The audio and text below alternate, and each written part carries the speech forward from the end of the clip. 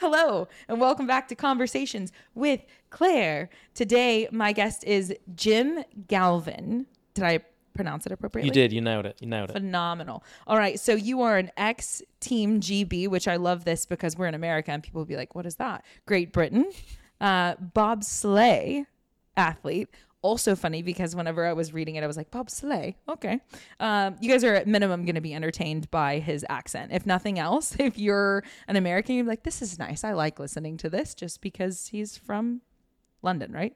Just south of, yeah. Yeah, that's my only value. I'm not going to talk about anything interesting. I'll just say it in an interesting way because of my accent. Yeah, and it's going to sound significantly more profound as a direct result. Just by that. You're welcome. You're welcome. What is it, rubbish? Absolute rubbish. Is that a term? Yeah, you can just say absolute rubbish. Absolute rubbish. That makes me think of, I've had the opportunity to work with some people from London, and so this is giving me memories, nostalgic of vibes with some of the things that they would say that I really enjoyed. Okay, I like it. Back to you. So you are also a former Royal Marines commando. Correct. Here we go. Here's another one where commando has a different meaning in America, but commander would be the term that we would use. So no, I think you guys have commandos too. I think so. I mean, it's like a global thing. So it's basically a specific kind of military training. I think. But we have commandos. I don't know. Or commanders. I mean, you would have a commander, which is like a leader. Okay. But commando is basically like in the paradigm of like a military construct. It's just a specific like subset of kind of skills and tactics. Okay. I'm going to ask you about that here in a minute. So we're going to keep going and then we'll return there. Keep going. I'm glad I sound extremely uneducated. Guys, we're learning together. Also, 5-time Guinness World Record holder, which we'll also go to because that's random as all get out. Yeah. And congratulations, because you have to try to do those things. You have to try. That's true. Appreciate it. Okay, so we're gonna come back to all that. So we're gonna start with how we met. Mm-hmm. I always love that, and so we have options. I can lob the ball to you, and you can tell the story of how we met, or I can. Do you have a preference? I don't have a preference. No, I'm good either way. Okay. So you were roaming around on it gym in Austin, Texas for probably a couple of weeks by the time we had met. Mm-hmm. And so I had seen you and your buddies coming in and then finally a couple weeks in, I'm like, well, they're just consistently here. I'm going to inquire about like, who are you? Are you a new member? What are you doing? And so that's how we met. And then, which shout out on it, Jim. I just have to plug it because I love it so much. Are you enjoying the experience? I'm loving it. So much so that me and my friends were here for like 6-7 weeks. It's the only gym we've been to. So for us to basically come along, we went to On It for like a day to kind of test it out. We were like, yeah, we'll have this as like our base. You look very happy about this.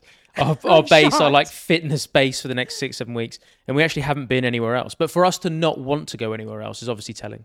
That is telling, and because I also know that you guys are constantly asking for references for food, for fun activities. You guys are doing a lot of things while you're here. Yes. So that is genuinely shocking to hear that. Yes. And then, of course, I want to be like, well, let me give you my list of gyms that you should check out because we do have a lot of phenomenal facilities. We're going to Squatch this weekend. Awesome. Yeah. Good people over there. Okay, good to know. Yes. Good to know. Yep. Excited. Okay, we can come back to that later. So to round out the how we met, so we meet, I just inquire about you directly, and then you were doing conditioning that day, I believe, and it was kind of we'll do whatever, and so we tossed around some ideas for your training for the day.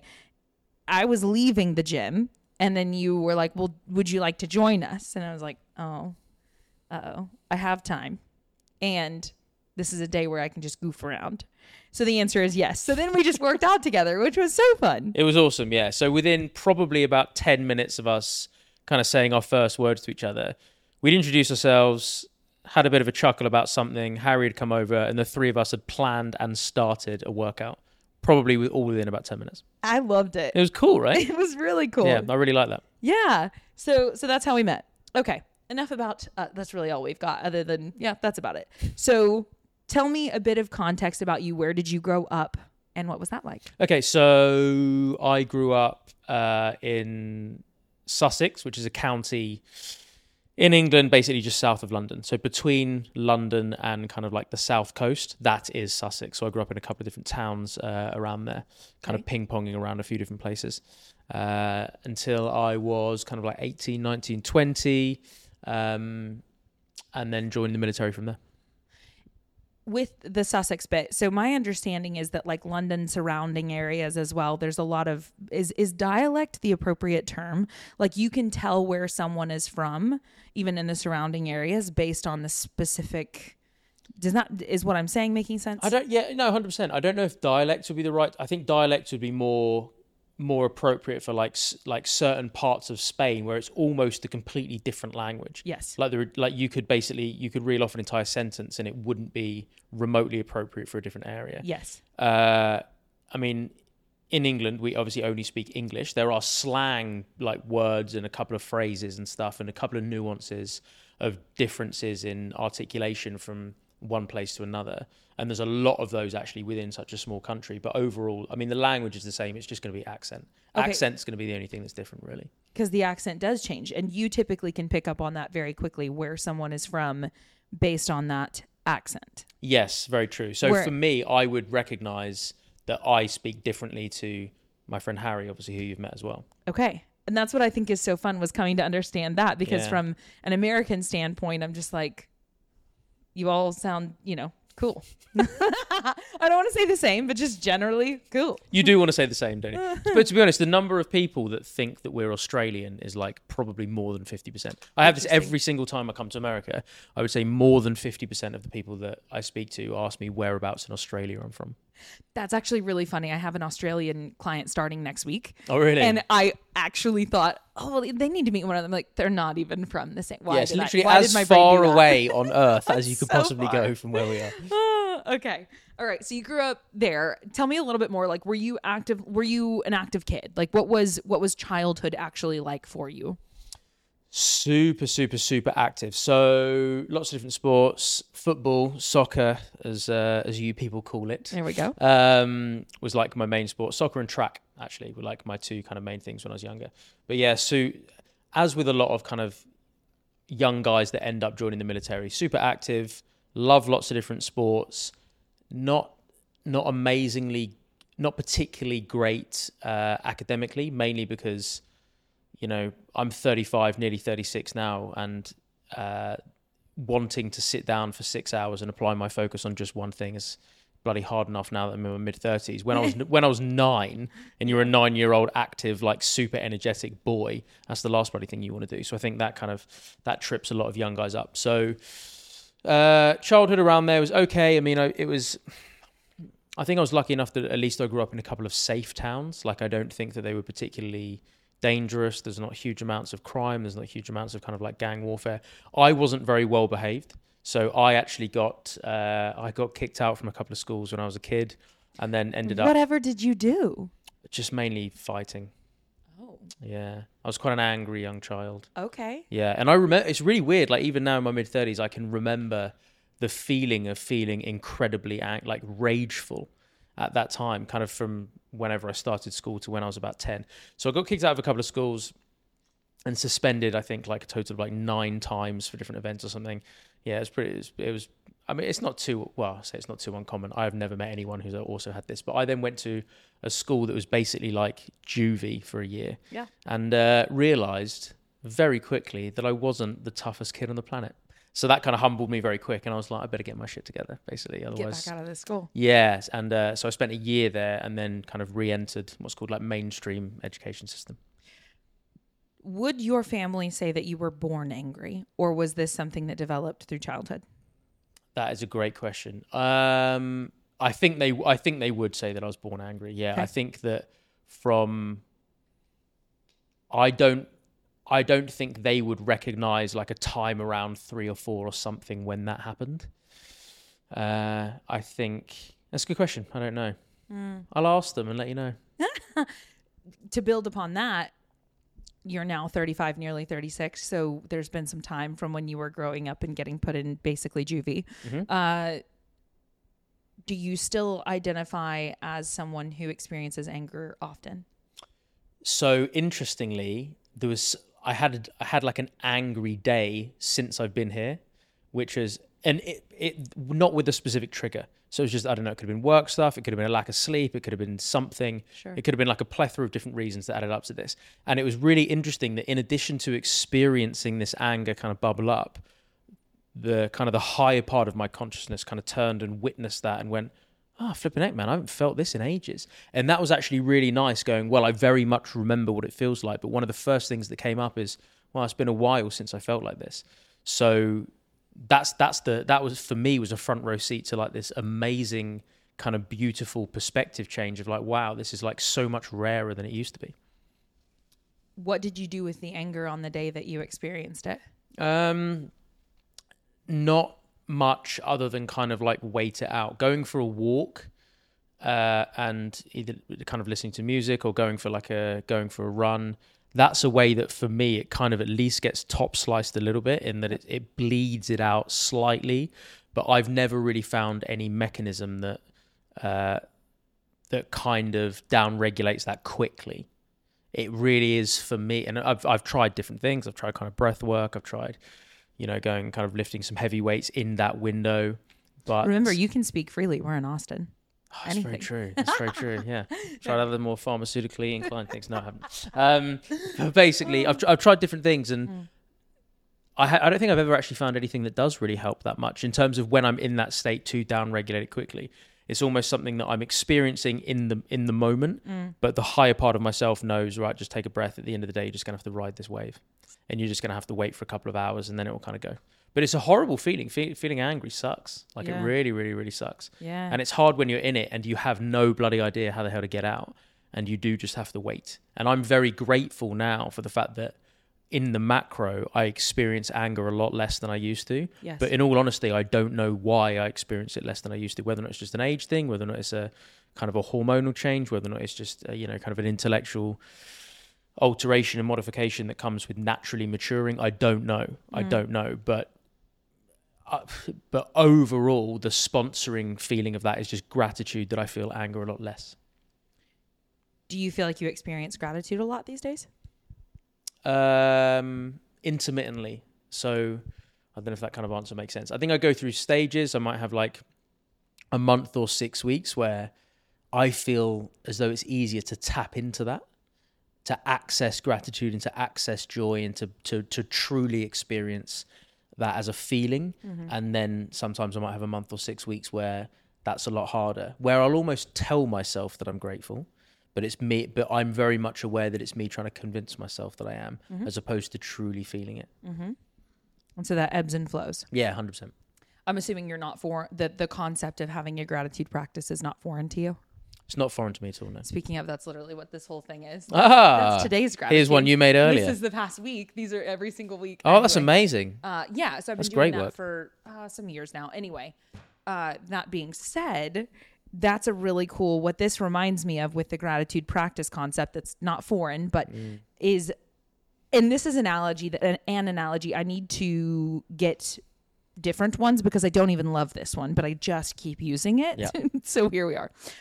It's the idea of I'm layering on these habits, these practices, these thoughts, whatever, over the top of I'm an egg, and I'm just going to keep layering it on top. And when the egg finally cracks, then it gets to come in, And so now I like operate in this state of gratitude, freakish amounts, which is crazy because a few years ago prior to the practice, I wouldn't have identified as an ungrateful individual, but definitely not necessarily as a grateful one, where now it's just annoying. But what a wonderful thing. What, right? Annoyingly just like perpetually grateful. It's it's almost disgusting. I'm like, well, it's at least nice that like that's great.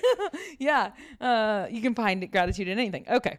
So your story. Okay. So you grow up, you're a bit angry, but generally life is good. You're an active kid. Okay. What is the bobsleigh? Was that before Royal Marines? What is that? No, that was after. So it was I was a British Marine for about 5 years, and during my final year, when I knew I was leaving, because track, like I was a sprinter and decathlete kind of in my youth, so went from that like super kind of speed and power based work into the military, which is obviously super endurance based work. But a lot of my heart and a lot of my passion was still in kind of track and more power output stuff. So started getting into that in my final year and basically got scouted at a track event, and they were like, "You're really good at running the first 30 meters of 100 meters, and then you're shit." But luckily for bobsled, that's all you really need. You only really need the first kind of 30, 40 yards. So they asked me to go to open trials for kind of like the Great Britain development squad, and there was like, this was back in 2012, and there was maybe 150, 200 guys that like rugby players, track athletes, American football guys that trialed that year, and they just continued to chop as the year went on over the course of like this 7-8 month selection process. And by the end, I think there was 6 of us that ended up making it on season that year. That's an accomplishment. Thank you. That's very cool. Thanks. So I want to kind of hammer through this stuff just because we have so much more current life that I want to hang out in. That's an incredible accomplishment. That's really cool. Thanks. And I had no awareness. You could have literally given me basically any storyline with how this comes to be a thing. And I've been like, yeah, okay, cool. The American in me, clueless. Okay. What? It's not happening directly around me? It's not real. Okay. So 5 Guinness World Records. Yes. Tell me about those. Okay, so. Big deal. This guy's a big deal. I very much try and reinforce to myself that I am. I'm not sure other people would agree, but thank you. So I can't take all the credit. So they were done as a team. So it was myself and a couple of other, a team of mainly other ex-British Marines that basically kind of formed in an attempt to do some weird and wonderful, crazy events to raise some money for PTSD charities and kind of suicide prevention stuff for veterans.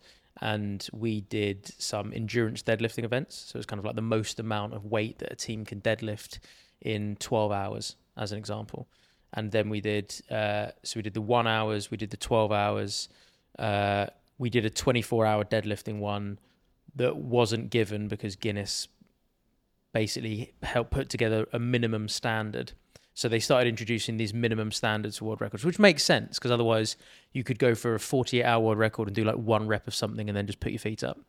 But because no one had done it before, they'd have to give it to you. So they set these minimum standards, but the minimum standard they set for the 24-hour world record was more than double our own 12-hour world record. And we were like, that's like running a marathon at a quicker pace than the half marathon world record. How does that make sense? Sure. So we didn't. But the annoying thing is we did the whole 24 hours and then found out about it. How'd your back feel? So interestingly, my back was fine. My glutes were fine. My hamstrings were fine. In a 24-hour event, right, you get weird and wonderful kind of pains and symptoms that you'd never expect. So one of the things that happens in deadlifting that you would never realize is that your forearm, right? So the skin on the inside of your forearm obviously like touches the outside of your knee. My skin started to fall off on my arm. So it literally just started to peel off because of the friction. And even though it was like only a tiny amount of pressure, if you do it a couple of 1,000 times, it's basically enough that you basically just get these kind of blood blisters and then the skin starts to peel. Super random. So by the end of it, everyone was doing like snatch grip deadlift. I was going to say your grip is going out. Yeah. So I mean, your grip, your hands on like the kind of the knurling is horrible anyway, flipping horrendous. But by the end of it, the weird but you kind of expected that. The thing that we didn't expect was the skin thing on your forearm on a deadlift. So super weird, right? Yes. Yeah. Yes. So that was some of the events, and then we actually did. I want to pause there because I also have curiosity. Your nervous system. How did it cope with that over the days following? Over the days following, I mean, not too bad. Obviously, you're sleep deprived because basically it's a 24-hour event. So if you're starting at like 1 p.m. to the following 1 p.m., you miss an entire night's sleep. And you might be able to, we did it in little teams and you kind of rotations. So you might be able to grab 30 minutes sleep now and again. You're kind of exhausted, but you kind of prep for that. But the really interesting thing was seeing the difference between the military guys and the non-military guys. We had a couple of civilians that were just incredible athletes, incredible hybrid athletes. So amazing endurance and like super, super, super strong, great deadlifters. But as soon as you get sleep deprivation and some real pain tolerance work in there, just on a chronic level that just lasts for hours, they just buckled and they were dead. Like by the end, we didn't even. On the deadlift one, we started with a team of 12. We finished, I think, with a team of 8 or 9. A couple of the guys just tapped out. And they were like, I can't even lift a 60-kilo barbell. And that likely came down to exposure to those types of circumstances? 100%. Or conditions, I suppose? Yeah, I think that's it. And just experiencing a little bit of discomfort, but just permanently, just ambiently. Yeah. So that happened. So a couple of the records were for deadlifting, and then we actually got a triple world record when we did the most amount of weight that a team could push on a sled for 24 hours. Okay. Yeah, which is pretty cool. Very cool. Interesting. Okay, so yet again, we got to keep moving because there's areas I want to Let's get keep to. going. So sorry, because these are noteworthy things that we can unpack further, but that's not where I want to hang out. So you've chosen to build a business after your military career around working with post-military people. Yes. Why you do that? Why I do that? So I had a business back in Sussex. So after the military, after bobsled, I moved back to Sussex. I moved back to my hometown just south of London, and I had a group exercise business there, and that was great. And I was running that for 6-7 years, built it up, team of 6 or 7 of us, great. And I sold it about 1.5 years ago. And the reason for that is I wanted it to be a little bit more remote, and it was very much in that danger zone of being not quite shit enough for me to really want to get out, but not great enough to remotely light me up. And so some people call this like comfortable complacency. It's not bad enough to really give you activation energy. But if I was like prophesizing forwards, I was like, bloody hell, I don't want to be here in 5 years, because I don't want to be feeling the way that I am right now about what I spend my days doing. Which was just relative indifference. Exactly that. Yeah, perfectly said. That was exactly. And I was like, well, hang on a sec. If I don't want to be doing that in 5 years because I don't like the feeling, but it's also the feeling that I'm in right now, and that's the space that I'm in right now, then I probably should get out of this space right now. God. So as soon as the decision was made, I'd sold the company to one of the guys that worked for me within about 8 weeks, actually. Yeah, I think that's a highly relatable nugget right there.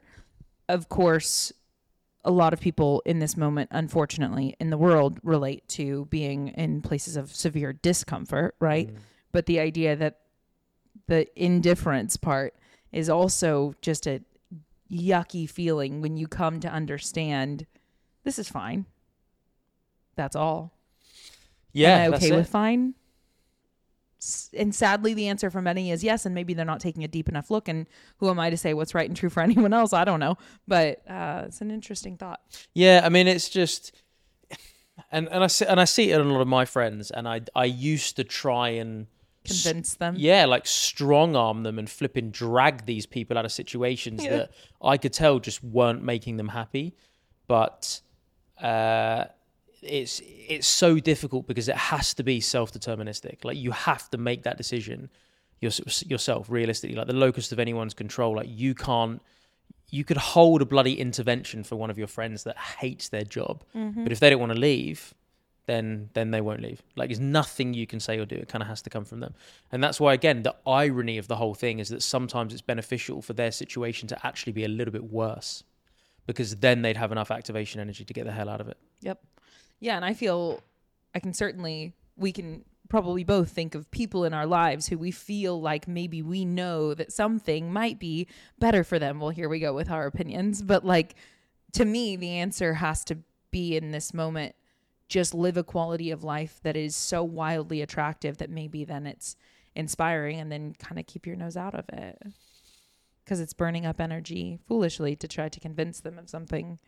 Right? Yeah, absolutely. I mean, to be an aspirational picture, I think like for the people around you and for the people that you love and care about is, can be really, really beneficial. But I think for me, one of the things that's really helped is, and this might sound kind of a little bit selfish, and it's not meant to in the direct sense, but anybody else's journey is not my responsibility. And as soon as you think it is, it's really dangerous, because if you become, again, for me, if I become overly emotionally attached to the journey of one of my friends, I'm screwed, because then my happiness and my peace is dictated upon the actions of somebody else. And that's really dangerous. So I can absolutely be compassionate and considerate and feel true love and empathy for them and want the best for them.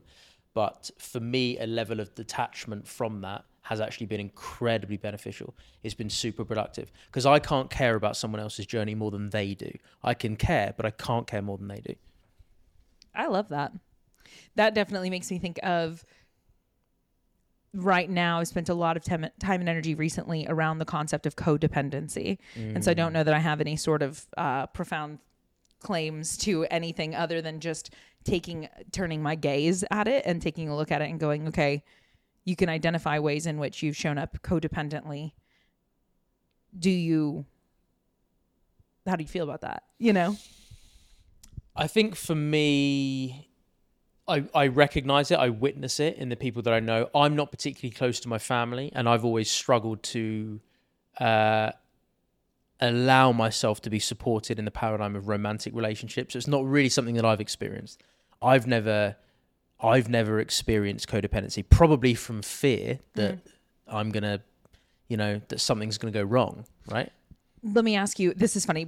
Side note, guys, we just had a whole conversation before we started recording about this type of stuff, which was fascinating. We did, yeah. We should have got that. I know, it's so good. Man. But my curiosity then is, okay, so potentially fear-based, who knows? You've simply chosen to not attach significantly historically. In this moment, as you sit here now, this version of you, how do you feel about that?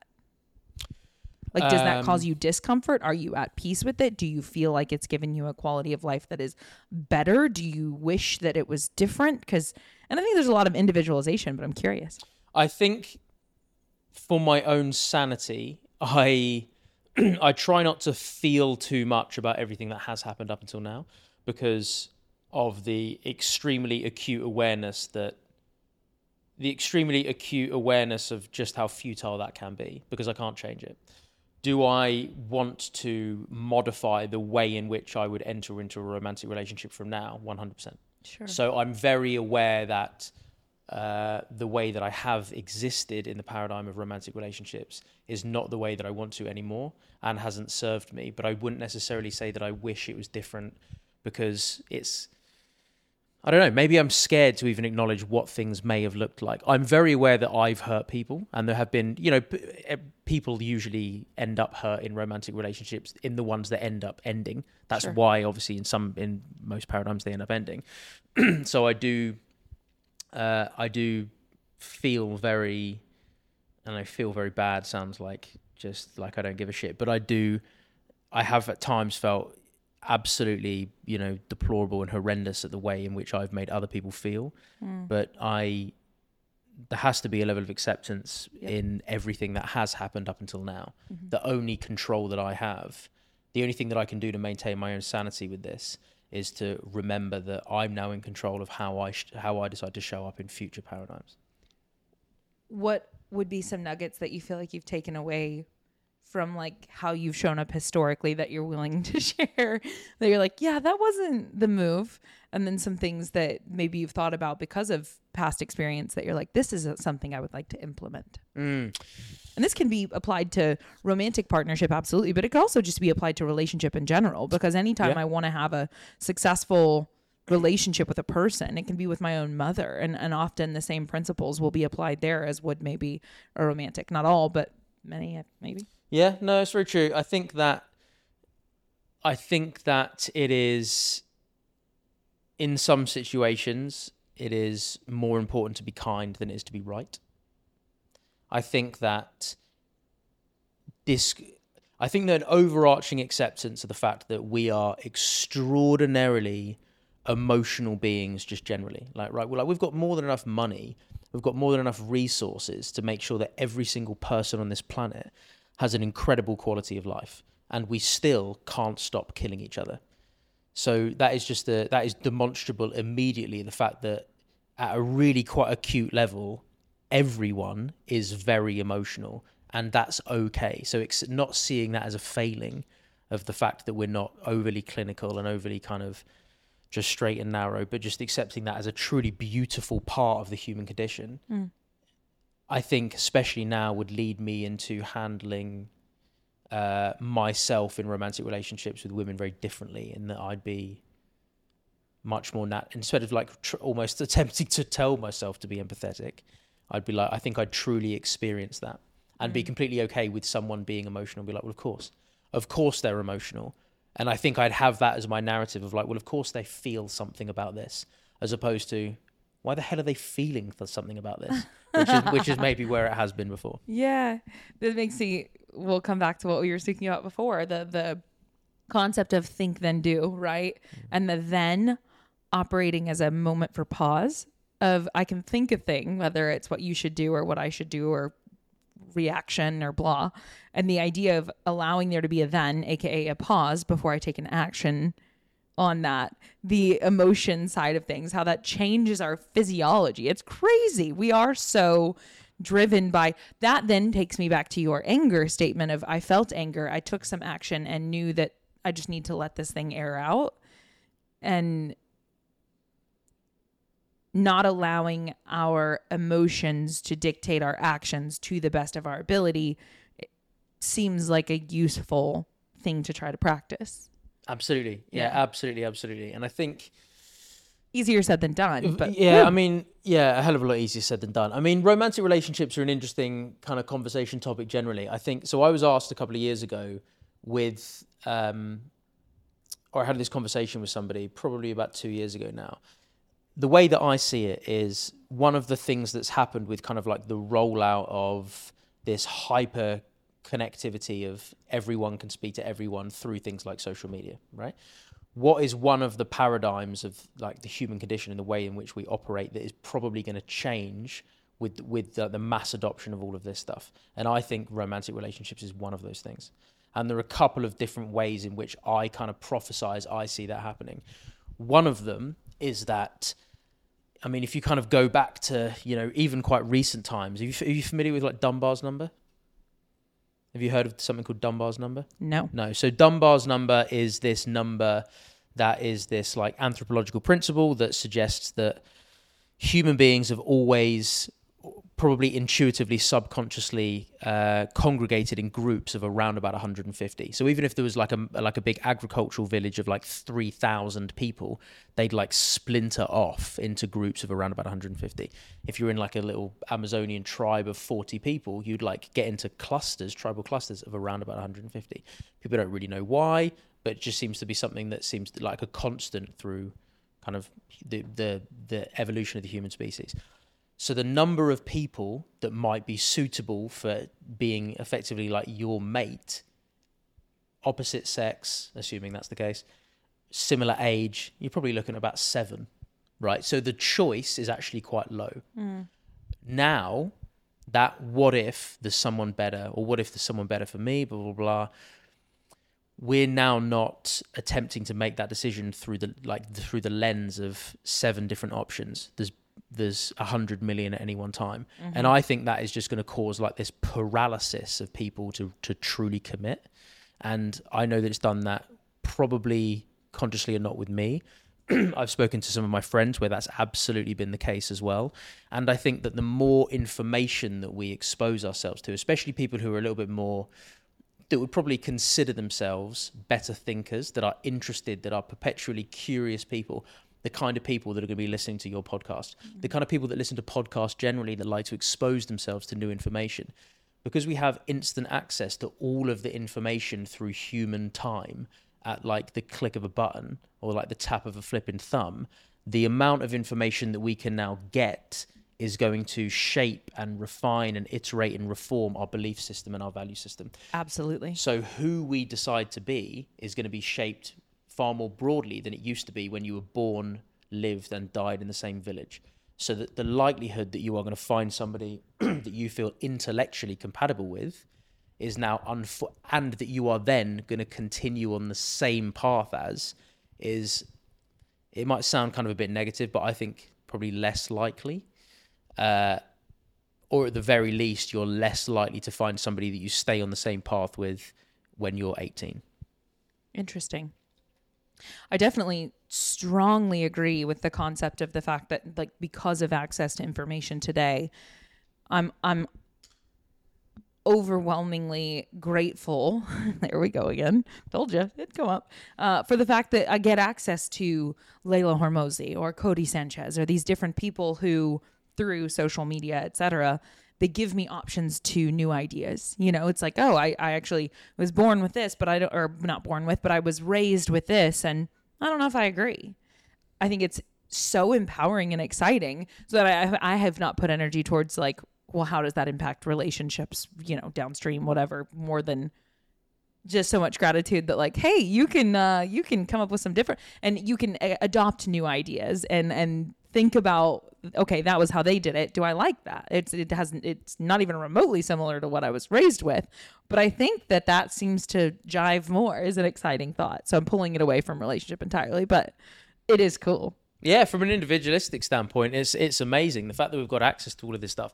If we yield it properly, and if we're just scrolling on TikTok for 8 hours a day, or if we use that time listening to podcasts and watching different YouTube videos and be like, oh, that's actually a really interesting topic. I'd never heard of that person before. They were interviewed by my favorite podcaster. I'll go see more of their stuff. And then you kind of, you vacillate and oscillate through these different things. That's incredible. I genuinely feel very grateful for that, actually, because I think that is one of the things that it's almost like it's kind of happened so quickly. I don't think it took me a while to realize just how blessed we are to be in the time where we have this, actually. Yeah.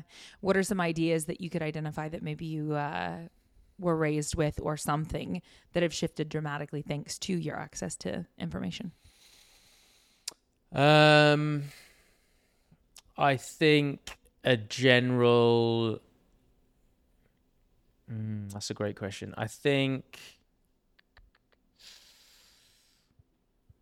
I don't really know if this kind of answers the question, but in terms of the acceptance that people are ambiently and ubiquitously quite emotional, I think that makes learning that and kind of hearing that from a few people and having that reframe has changed the way that I experience a lot of different things. I think that I don't know if there's anything that's really kind of changed my mind too much, actually, too recently, but I have a very loose... This might sound a bit kind of passive, but I choose to have quite a loose opinion on most of my views. And the reason for that is I don't consider myself intelligent enough to be 100% sure of anything. So I'm very willing to have my mind changed. Something that I like, a kind of a mantra that I anchor into very regularly is the greatest gift you can give yourself is permission to change your mind. Totally. And because of that, I have certain opinions that I would probably lay claim to now. But they are quite loosely held, and I have a very loose grasp on most of them because I don't claim to be. I don't think I'm intelligent or educated or wise enough to be able to have too strong an opinion. I think certainty is the enemy of growth. Yeah, that last part I would agree with. I think you're plenty smart, but. Oh, thanks. Yeah, I mean, I think so. I don't know. Maybe. Yeah, it's not. We'll see. We'll see if you still agree in 30 minutes. Who knows where this is going? Okay, we'll come back to your. Thank you for entertaining my tangent. So, with your business, yes, did you experience basically from the time of you're in the military to the time that you get out? You obviously you've chosen to now build this business around helping these people once they come out. Was there a time frame there before you opened your in-person studio situation? Was there a time where you feel, because the common theme for someone who was involved in sport or who was involved in military or something is often whenever they leave that community, that camaraderie, etc., then they feel kind of like, well, wait, what is this? And that's who you work with. Did you experience that, or did you just head first into your next venture at such speed where maybe you didn't? I did very much experience it. So for context, this ambition to help military veterans who've kind of struggled with a bit of workout consistency, struggled with their mental health through a loss of sense of identity, a loss of community, a loss of sense of purpose. This is extraordinarily new. So I had my in-person business that I sold about 1.5 years ago. I've done a few different things since then.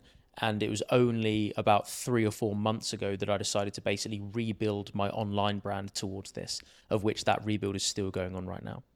So it's that recent, literally within the last few months. But have I experienced that kind of 100%? So I'm not very close to anyone in my family, and I think that led to even more of a kind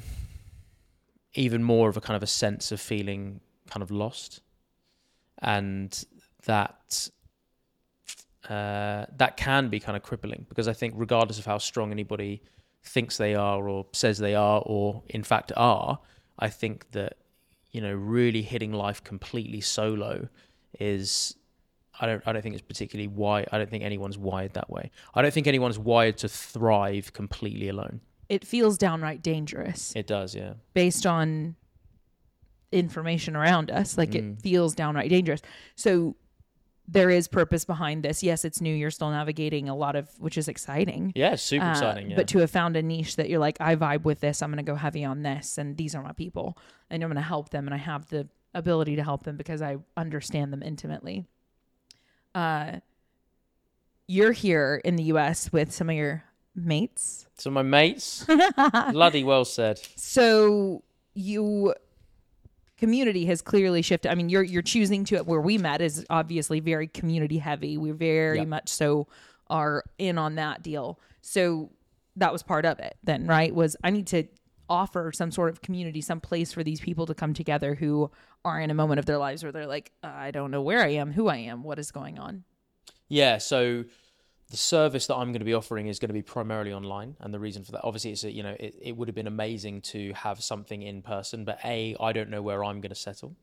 And B, you do obviously significantly limit the number of people that you can help. So I will do everything I can to create enough of a really solid infrastructure online that still creates a feeling of being plugged into a community. So that's kind of, that's the ambition. But I mean, being here that's one of the things that I will say that America can be really good for generally, especially the places that I've been, and especially Austin, because so many people in Austin aren't from Austin. Mm-hmm. And at some point, potentially moved here alone. Mm-hmm. So I imagine somebody kind of brought them in and swallowed them up and took them under somebody else's wing. So the fact that people are very willing to meet and network and give advice and kind of connect, that's one of the beautiful parts of this city that I've experienced. Actually, that gym that you're going to go visit this weekend, I believe, one of the owners over there, I loved what he had to say about Austin, about people seem to come here to find. They come here seeking, they come here to find themselves, find whatever it is that they're looking for. And I find that to be abundantly true, that there's a lot of people who come here seeking something. And the beautiful thing is you've been here for a short period of time and you've probably found some pretty cool stuff while you've been here. Yeah, 100%. And I think the thing that truly gives me, this is something that I witnessed within myself, the thing that truly gives me joy, I can appreciate an amazing sunset or a mountain or kayaking, and those things do allow me to access joy very quickly, and it's incredible. But moments with people are really the thing that nourish me. Mm-hmm. And people's general willingness to have a conversation and to get to know you and to kind of give you advice and hang out with you outside of the gym or whatever. Austin generally seems to be amazing for that, and On It specifically seems to be like an absolute flipping hub of people who are willing to do that. Mm-hmm. It is. I often hear it is absolutely shocking to like people who, because a lot of people from California moved to this area during the pandemic, whatever, and it seemed to be a common theme of the difference is, and I never lived out there. I've only spoken to a lot of people who have, but the common theme is that they're actually genuinely like listening and curious, not just transactional, but understand that they do have the time, the capacity, and that it will be a worthwhile endeavor to actually hear the other person. And I think that's really cool, that it's not just what can I get from this. Of course, we're literally doing a podcast right now, which is a collaborative thing that will potentially be useful to both of us, not just in we just enjoy this experience, but even, there's a variety of ways in which this is cool. We're creating content, and that's something that we do for business. Yay. But that all stemmed from a genuine curiosity of what are you doing here? Yeah. And so to know that you do have the time, and it will be a worthwhile endeavor to hear the person directly in front of you. I can think of specific individuals. Hannah Eden would be one of them. She's a trainer, and she's actually, I think, from the UK originally. Who is this woman? Hannah Eden. I'm not familiar. I can show her page to you afterwards. She is over on it as well.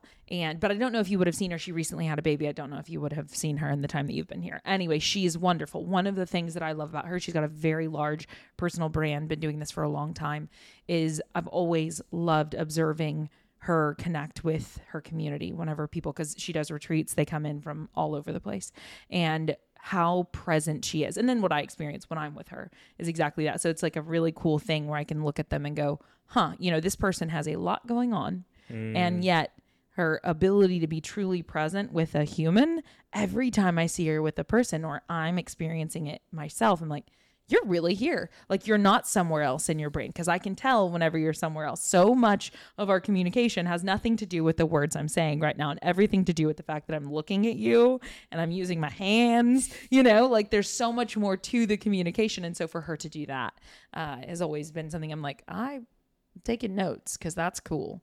You're making people feel real good. And I can guarantee you she's walking away from that feeling pretty good. Yeah, well, it is mutually beneficial. Right. So that interaction is mutual. I mean, it lights both of you up, and whether or not that's a spiritual thing, an evolutionary thing to kind of keep you in the tribe, however you want to look at it, it doesn't really matter. But it is, it has a net positive effect on kind of both people. I think what's really interesting is so obviously her clients, customers, her community, kind of whoever these people are, they obviously get such a benefit from being around her by kind of what you're saying. Yep. So another thing that I think has really changed literally within the last kind of 30, 40, 50 years, which in terms of our species is like the blink, it's a fraction of a second, right? Yeah. It's like a flipping fly battering its wings. It's like a tiny, tiny, tiny, minuscule kind of percentage of the whole time that we've been around and the way that we've been wired.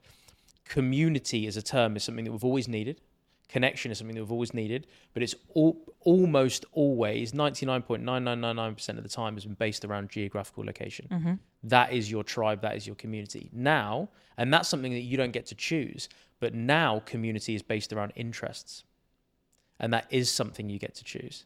So it's just so funny that this thing just overnight has just completely flipped on its head. And one of the things that is so integral to us being physically, mentally, emotional, spiritually healthy and joyful and thriving, the paradigm in which we now access that and the metrics for that are completely different.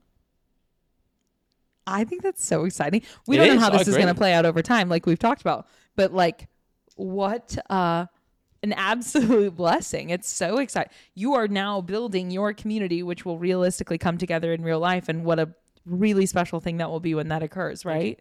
So going back to, I want to pull some of the tools that you're using with your guys today. So they come to you because they've gotten out of the military and they're struggling with their physical well-being. They're struggling with their emotional, mental well-being, whatever. What are some of the very first things that you're telling these people, hey, this is a tool that I would recommend that you pick up right now? Absolute first thing, I don't even have to think about this. It's a reinforcement of self-forgiveness and to explain the mechanism of why it absolutely makes sense that they feel that way. Because if it leads them to feeling weak, they still feel disconnected. They still feel a loss of sense of identity. They feel no community, loss of sense of brotherhood. They feel as though, they feel unmotivated. They feel undisciplined. They feel all the things they were feeling. And now you pile on shame because they feel as though they're weak for even feeling bad about it. So injecting some self-forgiveness of like, considering the way that we're wired as human beings anyway, considering the way that we've been conditioned and led and ruled in the military, because of those things, you are obviously going to feel this way. And for them, just understanding the mechanism of action of why they feel lonely, why they feel sad, why they're struggling to stay in shape, even though that was a huge part of what they used to do.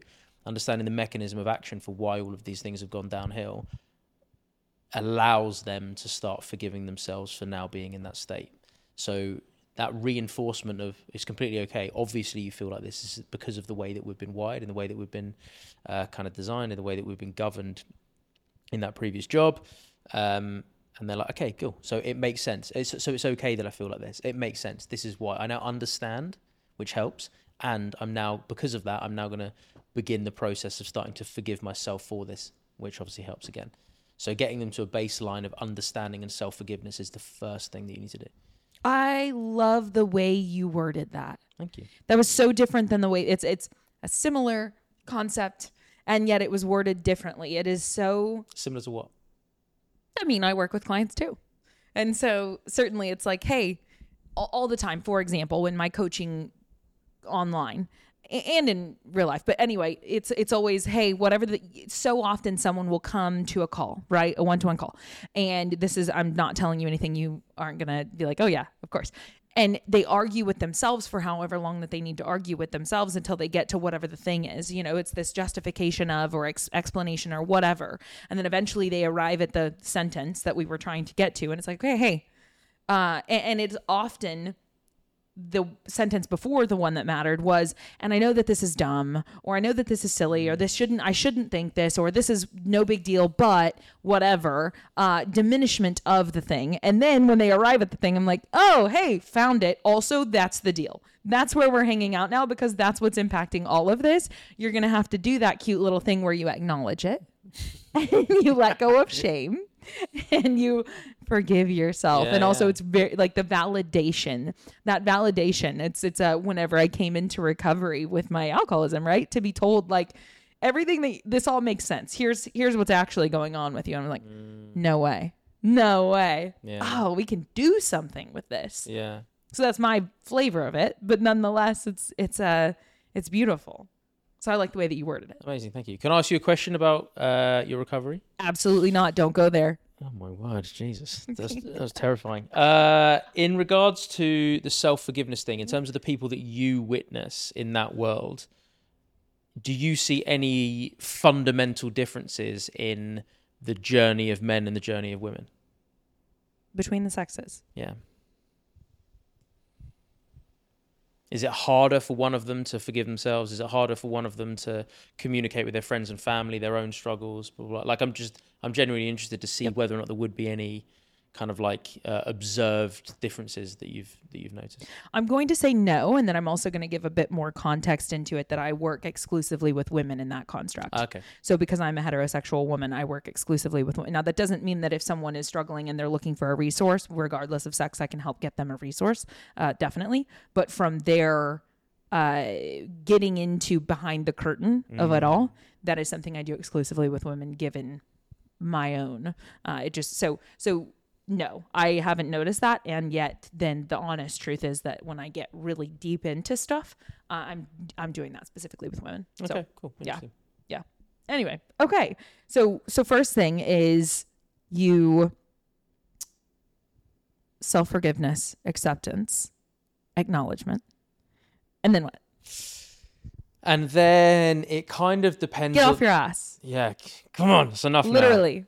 So to get literally and figuratively. The walls will close in on you if you sit there. Move. So there's a bit of a character assessment that I undergo. So some people, I believe some people tend to operate better if they're under their own steam and they're working towards a goal that effectively they've set. So as an example, if they put together their own tool sets, so effectively the objective is to get you moving more regularly, to improve the quality of your kind of, to habituate physical activities again. So we've got that as part of our daily routine.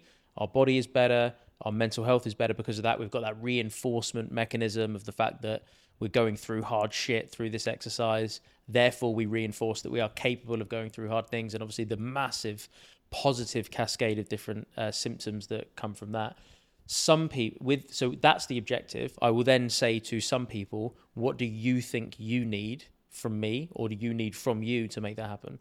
So some people I will assess as being them being capable and it being preferable to almost have them actually come up with, I think I need to do this, I think I need to do this, I think I need to do this. And because they've effectively set the tools, they're more likely to execute. So they'll be like, I probably need to tell my wife that I'm going to be exercising every day now because I need support from her. Okay, sick. And then that's locked in. So some people will respond very well and feel really confident with having kind of written their own tool set. Some people won't, and they just want to be told. And they'll actually, if they set their own tool set, they're more likely to wriggle out of it.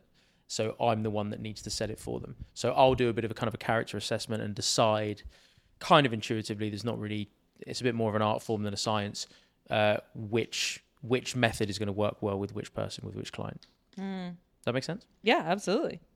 I think it's interesting to think about. Okay, so sadly, due to time constraints that do exist, I'm going to have to land the ship relatively soon, which is kind of annoying, and I'm sorry about that. I'm so sorry. You're like, yeah, I could leave. That's fine. I thought we were just getting started. I know. Well, and we could dive a lot deeper into all of that, but based on some of the stuff I do want to extract from you. Yes, go extract away. So you run an online coaching business. It is relatively new, but my question is, do you enjoy that? I do more now that I feel as though I'll be working with the people that I want to work with. So as opposed to it just being transactional, and I have had that in the paradigm of coaching, which I've been doing for kind of the last 10 years. Some people I've enjoyed working with, some people I haven't really enjoyed working with. Now that I've refined this new particular collective of people, and the linchpin of all of it isn't operations and systems and making money and freedom of location and blah, blah, blah, blah, blah. The linchpin of this particular new endeavor is I want to help this group of people. So now I'm effectively building the business and all of the deliverables around the service to the right group. And it's the first time I've ever done that. And it's quite cool. I'm like, this must be what people have been talking about when they've been like, this is the thing that I want to do with the right people. So I enjoy this a million times more now than I ever have done before in coaching. Yeah, that's really cool. I feel like that speaks to the whole, when you're a beginner, you kind of just need to do a lot of things. And then eventually you'll arrive at a more clear and obvious, and then you eventually get to become an expert. But like, you must go through the trajectory to arrive at that. So now you're like somewhere further along the journey to where you're like, okay, this is it. But those other stages that were like, you did have to get through those to find yourself here. Yeah. And so action. Yeah. Really So good. I've definitely had context with coaching people, and it's been okay. It's been fun. It's been kind of nourishing, but it doesn't feel like this. And I'm like, this must be the feeling that people were talking about when they were really expressing how amazingly nourishing it is to work with a particular group of people. And now I'm like, I get it now. Okay, That's that so makes funny. sense. I'm thinking about mine, and we've talked about it off air, and it's so broad, and I'm like, I love them all, and like I really do, but I'm obsessed with humans. It's disgusting. But there are definitely some.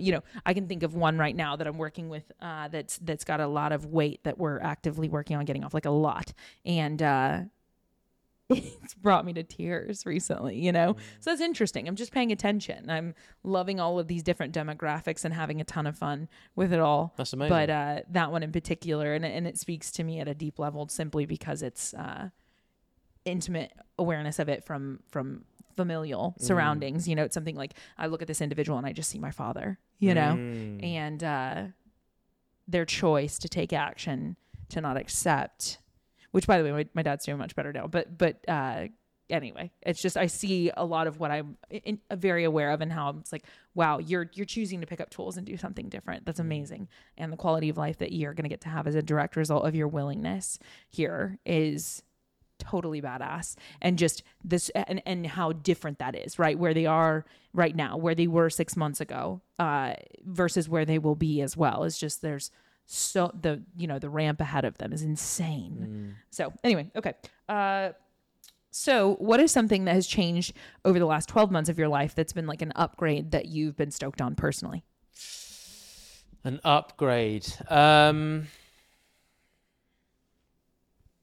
think one of the things that I've started to do differently, which has been an upgrade in terms of like my practice, is with my male friends, and I think that women are so much better at this generally. We are, whatever it is. Yeah, I love that. You love that. Without any further context need needed, correct. I do know where you're going, but regardless. I don't know it, but regardless, you're probably bang on. So I think that women generally are much better at realizing that friendships require nurturing.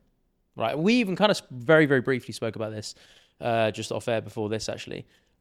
My male friends, and I think in generalities, guys generally are a little bit shitter at this. So what I've done is I've been overly assertive in ensuring that I nurture the male friendships that are important to me. And I've actually really, because I'm just brutally, radically flipping honest with them. And I'm like, I consider you like a brother. I'm going to need this from you. And this is a really weird thing in the paradigm of like man-to-man friendships. But I've been like, it would be nice to hear from you once a month. And they kind of laugh. And I'm like, seriously, man, like if you don't water this friendship, it's dead. Yeah. And they kind of like look at me funny. I'm like, kind of giggle. And I'm like, it's not a threat. It's just like a promise. Like I want that, right? Yeah. Like it's necessary for friendships to be something that doesn't just entropy. And I think a lot of guys think that if they're not speaking to someone, everything's just on pause and they kind of pick up where they left off.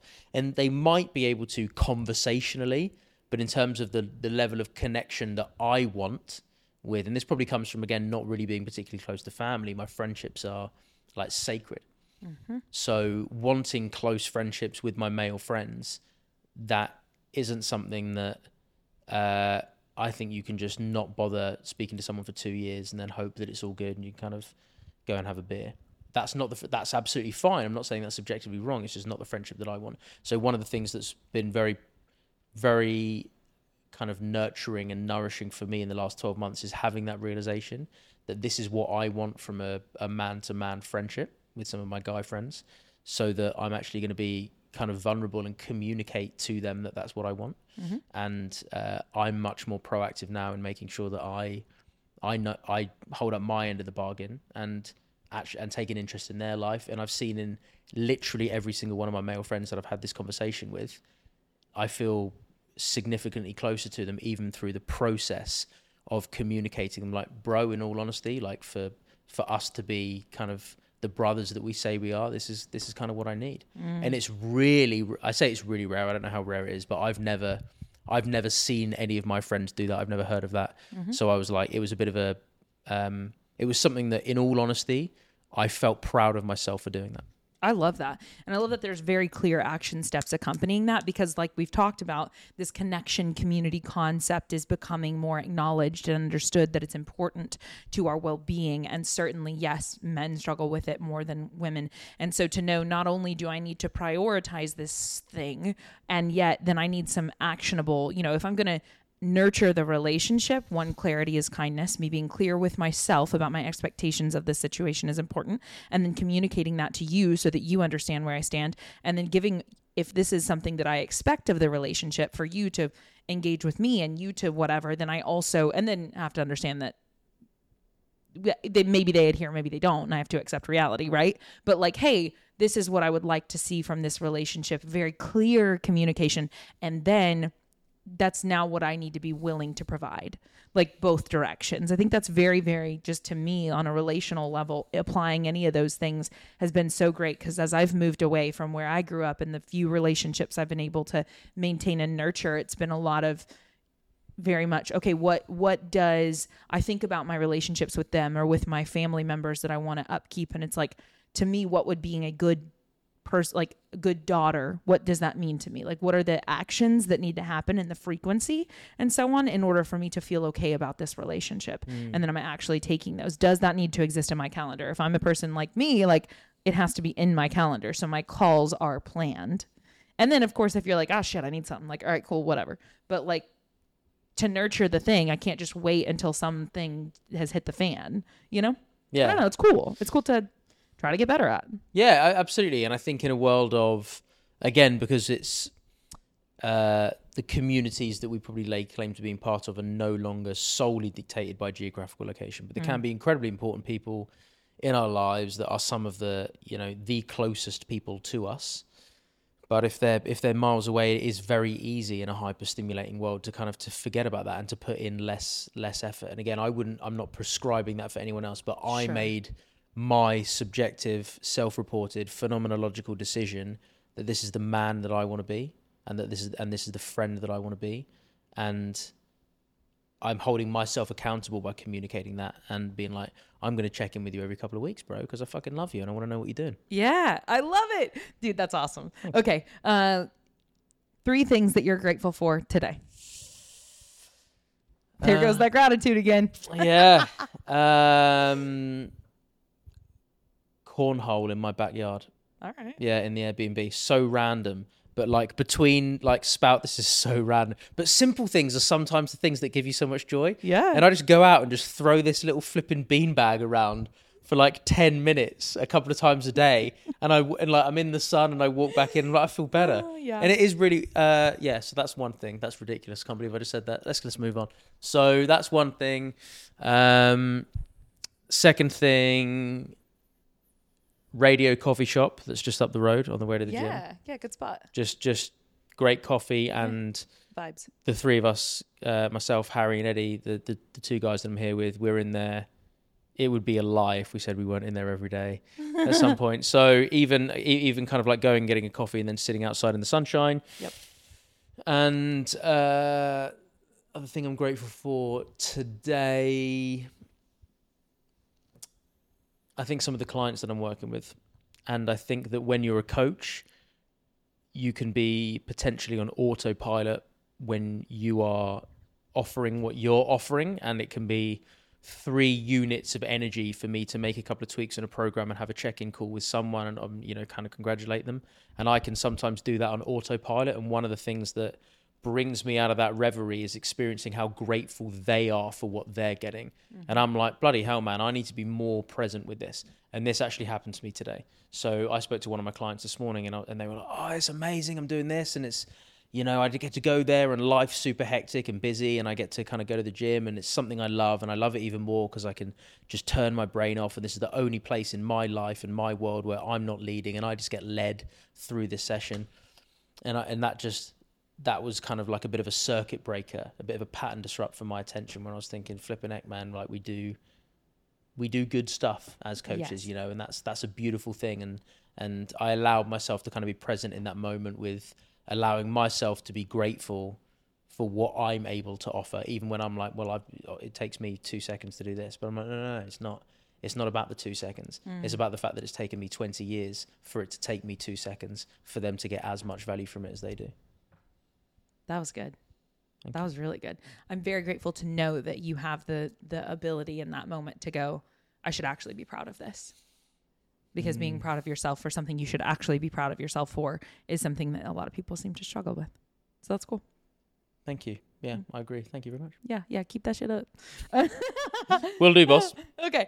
So 3 things I'm grateful for. 1, I am grateful for honestly just having a spiritual life today. I'll leave it as simple as that. But for a lot of years, I did not have that. And it's been a really cool thing to evolve over the past few years. And it's had a very significant impact positively on my quality of life. So grateful for that.